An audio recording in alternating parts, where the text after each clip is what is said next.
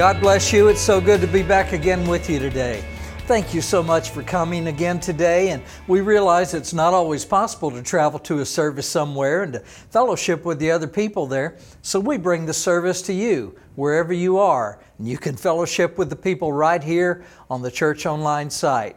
So we hope you'll be encouraged today as you discover God's peace and the promises He has for you in His Word.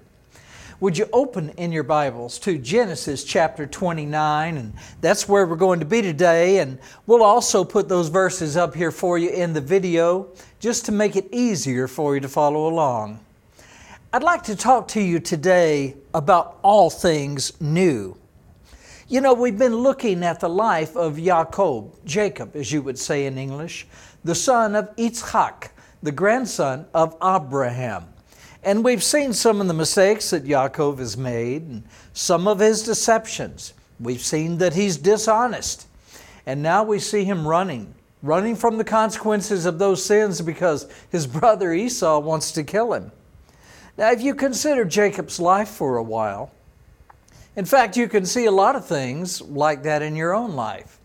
We've all made bad choices and we've all done wrong. We all have sin, and deep inside, we know that one day we're going to have to pay for those sins. Those sins will be judged.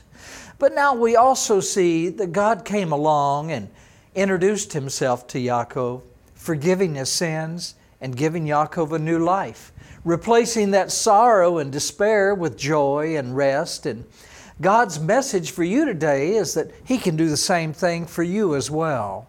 And that's what our story is about today. In fact, let's take a look at Genesis 29 now. And we're only going to be going through the first 20 verses today. In fact, we're going to do something a little different today. I'm going to read all 20 verses really quickly, and then we're going to spend our time just talking about the story that is given in the first 20 verses of Genesis 29. So I'll just read it straight through, and then we'll talk about the story. Let's start at verse 1. It says, "So Yaakov went on his journey and came to the land of the people of the east." That was east of where they had been in the land of Canaan, of course. And verse 2, it says, "And he looked and saw a well in the field. And behold, there were 3 flocks of sheep lying by that well. For out of that well they watered all of the flocks. A large stone was on top of the well's mouth." Verse 3 then says, "Now all the flocks would be gathered there, and they would roll that stone away from the opening of the well's mouth, and then they would water the sheep. And they would put the stone back in place on the well's mouth so that no one else could get the water and steal it out of the well," you see. Then verse 4 continues and says, "And Yaakov said to them, 'My brothers, where are you from?' And they said, 'We are from Haran.' And he said to them, 'Do you know Laban, the son of Nahor?' And they said to him, 'We know him.' And verse 6, and so he said to them, 'Is he well? How's he doing?' And they said, 'He's well. And look, his daughter Rachel, as you would say in English, is coming with the sheep right now.' Then verse 7, it said, then he said, 'Look, it is still high day.'" In other words, the sun is still high in the sky. "It's not time for the cattle to be gathered together like you would do at the end of the day." He said to them, "Water the sheep and go and feed them." But they said to him in verse 8, "We can't until all the flocks are gathered together, and then they roll the stone from the well's mouth, and then we water the sheep." Now while he was still speaking with them, Rachel came with her father's sheep, for she was a shepherdess. She took care of the sheep. And verse 10 says, "It came to pass when Yaakov saw Rachel, the daughter of Laban, his mother's brother, and the sheep of Laban, his mother's brother, that Yaakov went near, and he himself rolled the stone from the well's mouth and watered the flock of Laban, his mother's brother." He was trying to impress Rachel. You know, no guy is going to pass up an opportunity to show off his strength when a pretty young lady is there, and that's what's going on here. So anyway, it says in verse 11, Yaakov kissed Rachel And he kissed her, of course, in a way that greeted her. That's the way that they greeted each other. Even the brothers would greet each other like that. And even in Israel today, they kiss slightly, most of the time not even touching the other person's face, but just with that side of their face and then with that side of their face. And that's how they say hello, and that's a greeting to them. But then in verse 11 it said, Yaakov kissed Rachel and lifted up his voice and wept. He was so glad to found the right family. God had led them to the family that he was going to try to find. And here she was, comes right to him to the well while he's talking about them. And it says in verse 12, and Yaakov told Rachel that he was her father's relative and that he was Rebekah's son. So she ran and told her father. Verse 13 then continues, and it says, then it came to pass when Laban heard the report about Yaakov's sister's son, that he ran to meet him, and he embraced him and kissed him and brought him to his house. So he told Laban all these things. And Laban said to him, surely you are of my bone and my flesh. It's saying we're blood relatives. And he stayed with him for a month. Then Laban said in verse 15, he said to Yaakov, because you were my relative, should you therefore serve me for nothing? No, tell me what your wages will be. And now Laban had 2 daughters. The name of the elder, or the oldest one, was Leah, and the name of the younger was Rachel. And Leah's eyes were delicate. And that simply means that it could mean that they were weak or had problems with them, or it also could mean that they were lighter, perhaps blue or something like that, when most of the other people in that area had brown eyes, of course.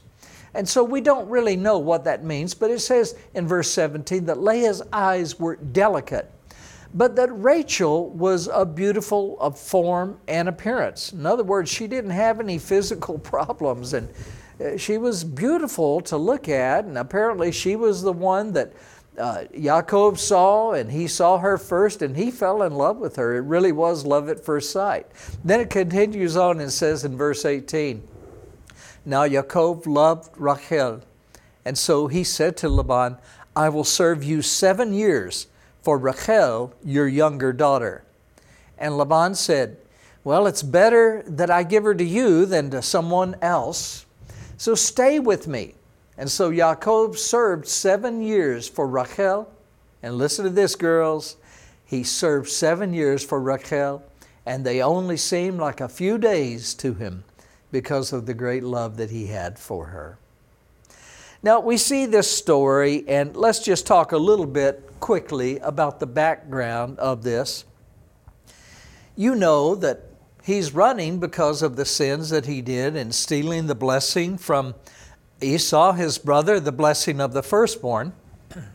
And he's running because Esau is mad at him because he's not only given him a bowl of soup in exchange for his birthright, he took advantage of the hunger of Esau one day and then told Esau that he would give him something to eat even though he was very weak and needed food badly. Yaakov told Esau, I'll give you something to eat if you'll sell me your birthright for this bowl of soup. And so Esau did. Well, that was strike one against Yaakov. Strike two came when Yaakov tried to dress up and look like and smell like and have the hair on his arms and on the back of his neck like his brother Esau did, so that he can trick his father Isaac, into giving him the blessing of the firstborn. Esau was the firstborn, but God had told Rebekah, and of course Rebekah would have told Isaac, her husband, that the younger would be the blessed one and that the older one would serve the younger. And so Isaac is trying to bless the older one, which is the opposite of what God was telling Rebekah would happen. So Rebekah came up with a plan. They made Jacob look and smell like Esau, his brother. But Isaac couldn't see really hardly anything at all. He couldn't tell the two boys apart. I say boys, they were probably 70 years old, but remember, that was only not even middle age back then for the people as long as they were living then. But Jacob knew that Esau was a hairy man. That's what the Bible had said. But Jacob was smooth on his skin. Esau had a lot of hair on the back of his neck, on the arms and the hands and everything. And surely Yitzhak, Isaac, their father, would have known the difference if he were to touch the hands of Esau. He would have known that that was Esau. And so Jacob had this plan where he took some goat skin and goat hair and put it on his hands and on the back of his neck.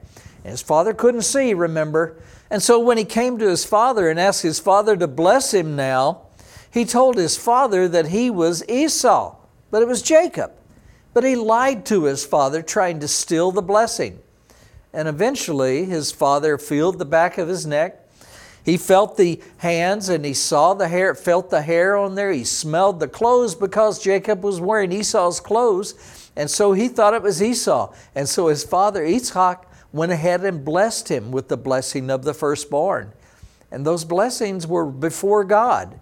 And God paid attention to those blessings. So God blessed Jacob instead of Esau because Jacob really stole the blessing. Jacob was dishonest, and he shouldn't have stole the blessing. He shouldn't have lied to his father, but God used it anyway to bless Jacob because he had already told them that he was going to bless Jacob instead of Esau. And so now Esau is really mad.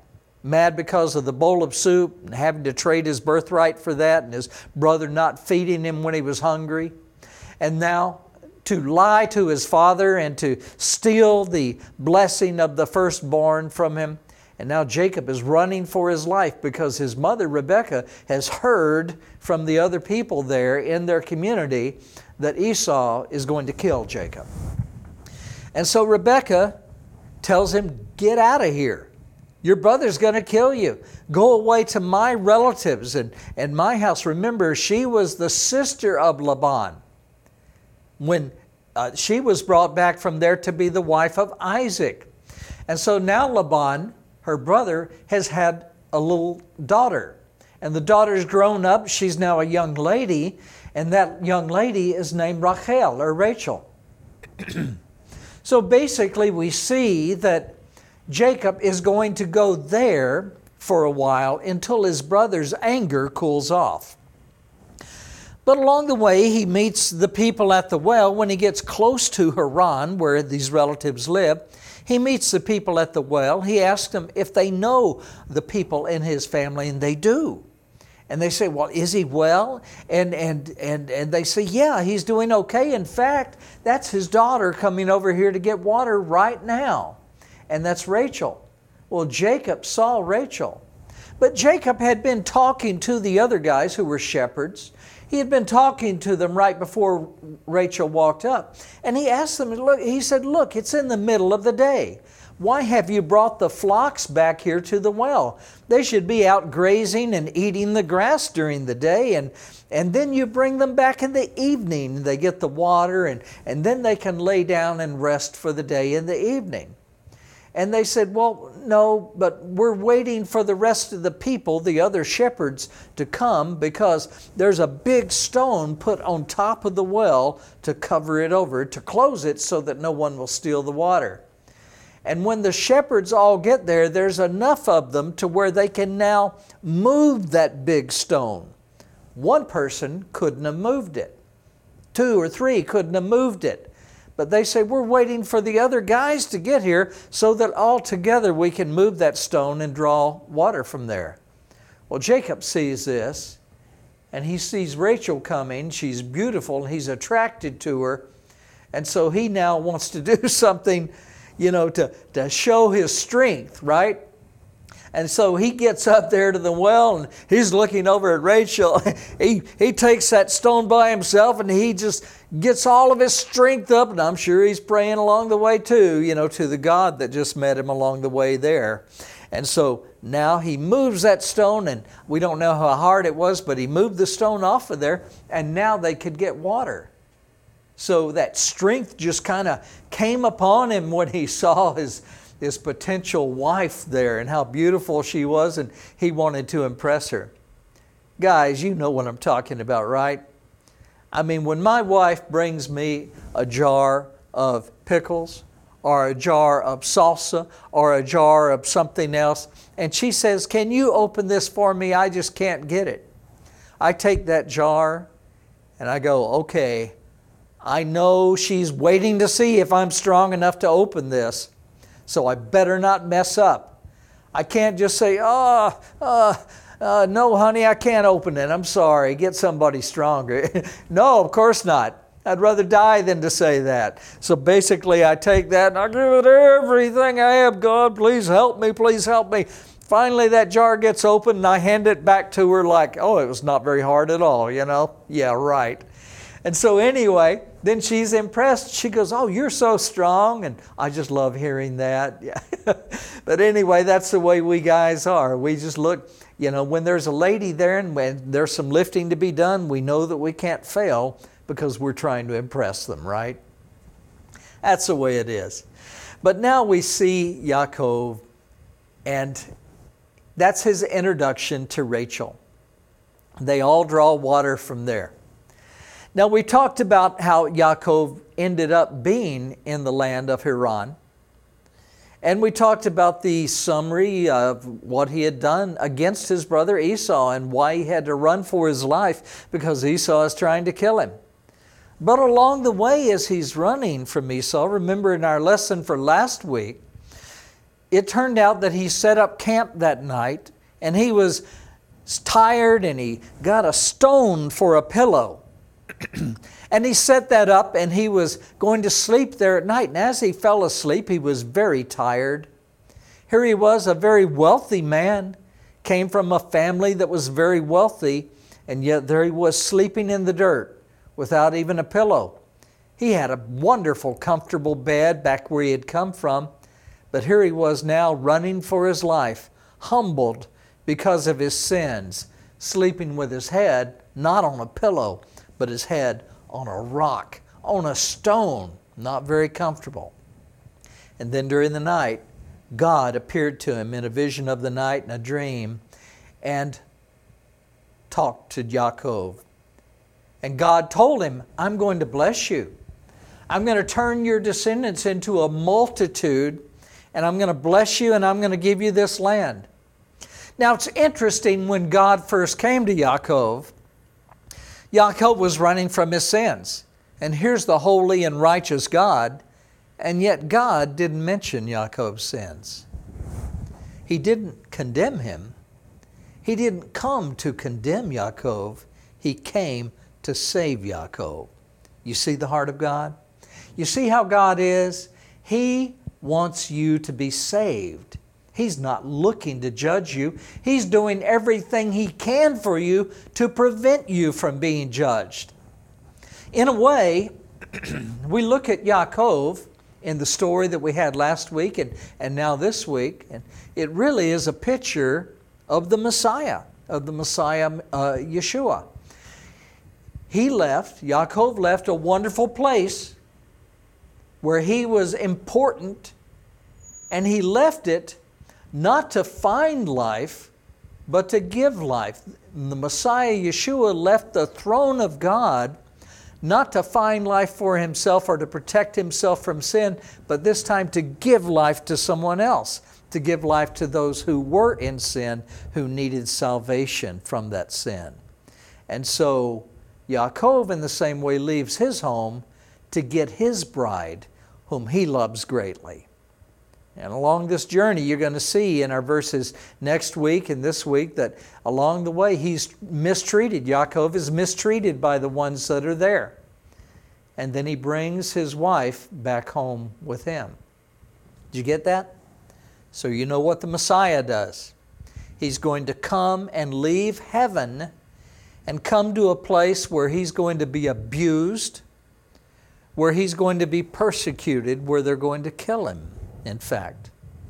But he's coming to testify to his bride and to bring all those who will believe on him to him, and they will be his bride whom he loves greatly.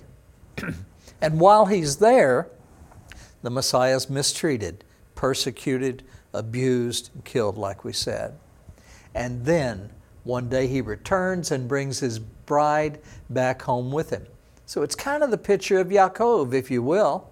Yaakov was not a righteous man. He was a sinner. But nonetheless, we're seeing some of the things that the Messiah would do in Yaakov's life. It's really a picture that shows us, even in an imperfect man, God will show you the pictures of what He's going to do in the Messiah's mission when the Messiah was to come.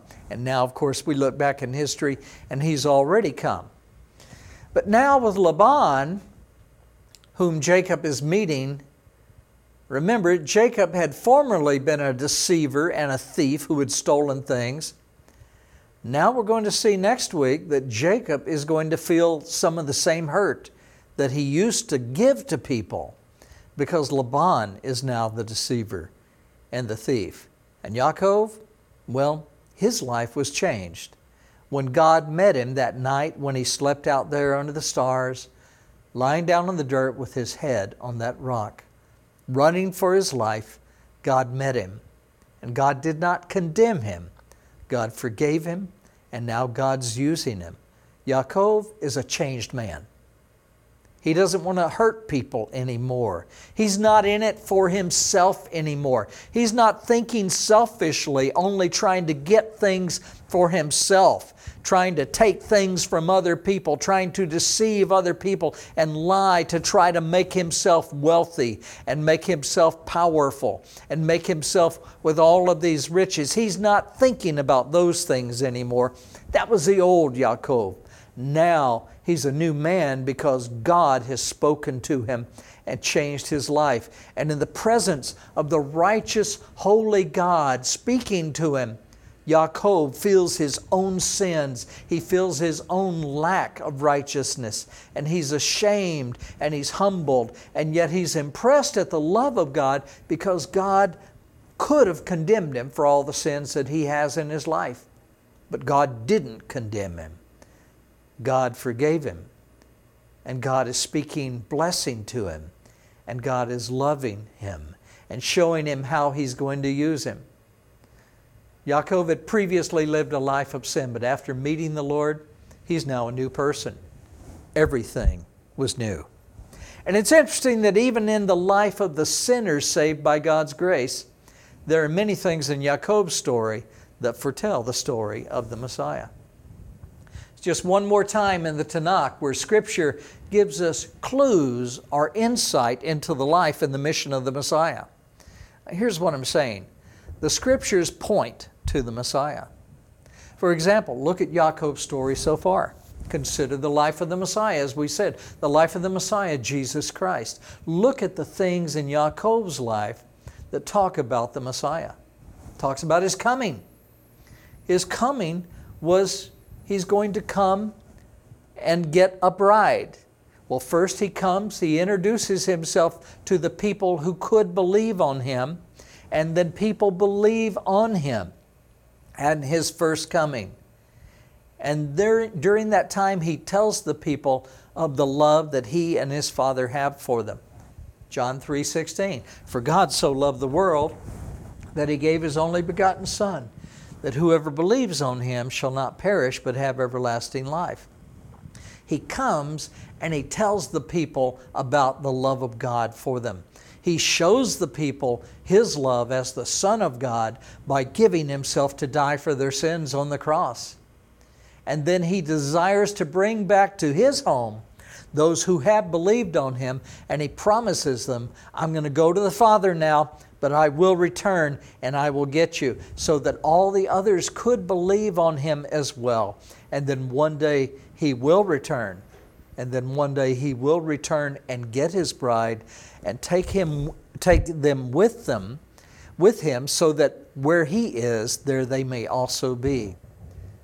Look at the similarity here. Yaakov was over hundreds and hundreds of people, a very wealthy man, the grandson of Abraham, who was one of the wealthiest people in the land at that time, perhaps the wealthiest.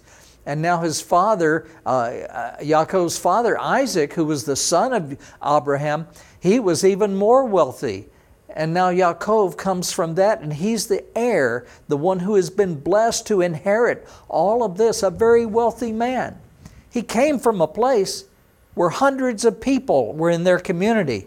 Here's what I'm saying. Yaakov was accustomed to being served, but now he's serving. He comes to Laban and he agrees to work for 7 years for Rachel, Laban's daughter, this beautiful young lady that Yaakov wants to have as a wife. And so he comes to Laban. He says, I'll work 7 years for her. He's not used to working. He's used to coming into the house and people have food prepared for him. There's things that he can do for sure. He's an active person. He didn't sit around and watch television. For one reason is because he didn't have television. The second reason is because he was wiser than that. He knew that, it could just make your mind into a vegetable. You got better things to do than just to watch what that screen tells you, whether it's a small screen or a big screen or other things. Get your mind and put it back in the things of God and let God give you true wisdom instead of the stuff that passes for information that you see on television. Yaakov didn't have that. He had all of these people to serve him and to wait on him. He had everything he needed, a wonderful place to live, a wonderful family, except for the guy who was trying to kill him, And so basically, there were things there that he left. He was accustomed to being served, but now he was serving Laban and committed to serving Laban for 7 full years. Why did he serve Laban? Because he had to? No, not because he had to, but because he was trying to win Rachel. He loved her so much. He was basically saying, I'll do anything I need to get this one as my bride. And that's what Christ said. I'll do whatever I need to do to get these people as my bride. I will give my life for them. Father, whatever is needed. Father, not my will, but your will be done. Thank you, Father. And he gave his life for us that we might be alive in Christ. So there's similarities there. But then the other thing you need to know is that this has to do with your life. You can see how Yaakov's life, let's just say Yaakov's journey, Jacob's journey, is a lot like your life. It's a lot like your journey. We all have past sins. There may be things you're running from. Not literally, maybe not from someone who's trying to kill you.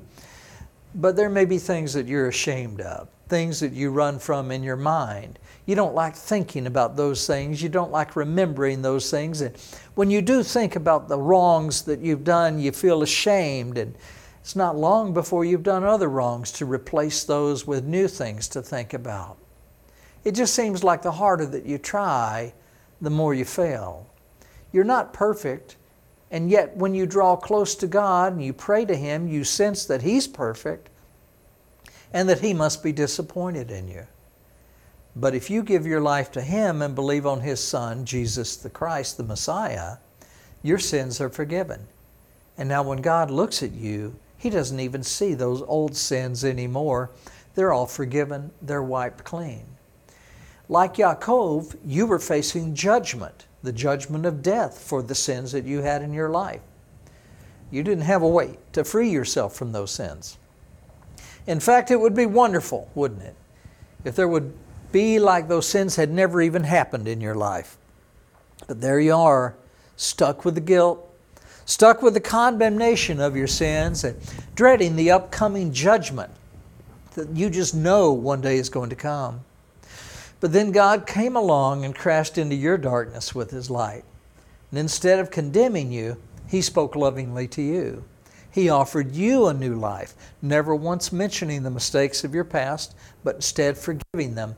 And He made all things new, you see. In your life, Yaakov's journey is your journey. And from that moment on, things started changing, didn't they? There was a new hope inside. Somehow you just knew that now God would cause everything to work out okay. Oh, sure, it would take time to grow in your new life. And just like it did when you were born into the physical world, and it took time for you to learn the language, took time for you to understand things about life, how to eat with a fork and with a spoon, how to take care of yourself, how to clean up and everything, how to go to work and earn your own meals and everything so that your parents don't have to feed you all of the time. Of course, it's going to take a while now in your new life that God's given you to learn how to live that life, the spiritual life as well. But now you're on the right path and you have God's promise that He's going to be with you every step of the way, guiding you, watching over you, providing for you, caring for you, and loving you as His very own child. And you are when you believe on His Son, Jesus. He's teaching you what you need to know about your new life. So it's going to take a while. And you patiently see those things. Well, in the same way, it took Yaakov a while, 7 years, to earn his wife Rachel. And we're going to find out next week, in fact, that it took 7 more years in addition to those. Yeah, God saved Yaakov that night out on that dirt where Yaakov was laying sleeping with his head on that rock. God saved him, but now He's going to be teaching him the things of his new life, the life of the Spirit. And in the same way, God is patiently teaching you the things that you need to see. So you see, Yaakov's journey is like your journey. God took all of those sins in your life, and the judgment that they were bringing, He erased them, just like He did with Yaakov's sins. And God took your judgment upon Himself because He loves you. And now Yaakov is taking upon himself the labor that he needs to earn the love of Rachel. And he loved her, and God loves you. And because of God's love, you can rest from your worries. You can rest from all that anxiety and stress that you go through. And you're a child of God. You're a child of God Almighty now. You have a Heavenly Father who's watching over you, tenderly guiding you in life. And one day soon, He will come again to bring you to Himself, just like Yaakov came to bring his bride to Himself, and take you back to the place where he came from. One day, our groom will come and take his bride and take us back to the place where he came from, the beautiful kingdom of heaven, where you and I will be with Him forever in unimaginable beauty. And even though we're studying Yaakov's journey today, like I said, it's really the story of your journey as well. If you will belong to the Lord, if you will give your life to the Lord, if you have believed on Him, this is the story of your journey as well. And if you've not yet believed in the Son of God, Jesus the Messiah, this can be your story beginning today, starting right now. Today can begin your new journey, where all of that is lifted from your shoulders.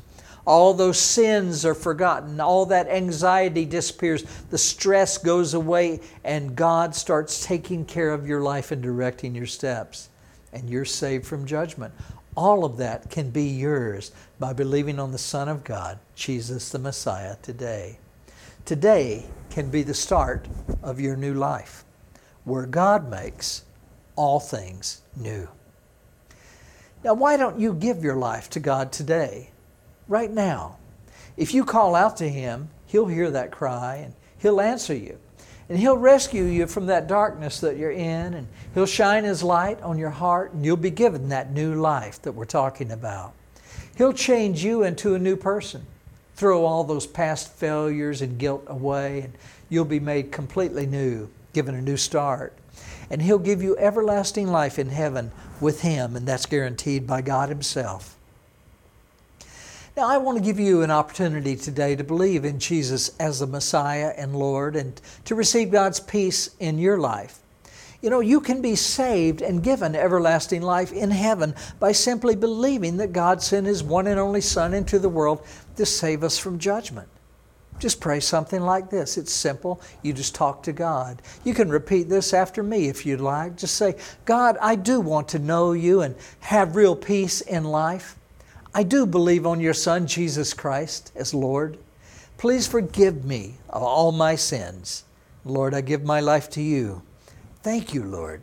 Amen. Now, if you prayed that prayer, God heard you. He's already started working in your life, and a little seed's been planted deep down in your heart. Over time, you're going to begin to see the wonderful changes that God's making in your life. Get in a good Bible-based church.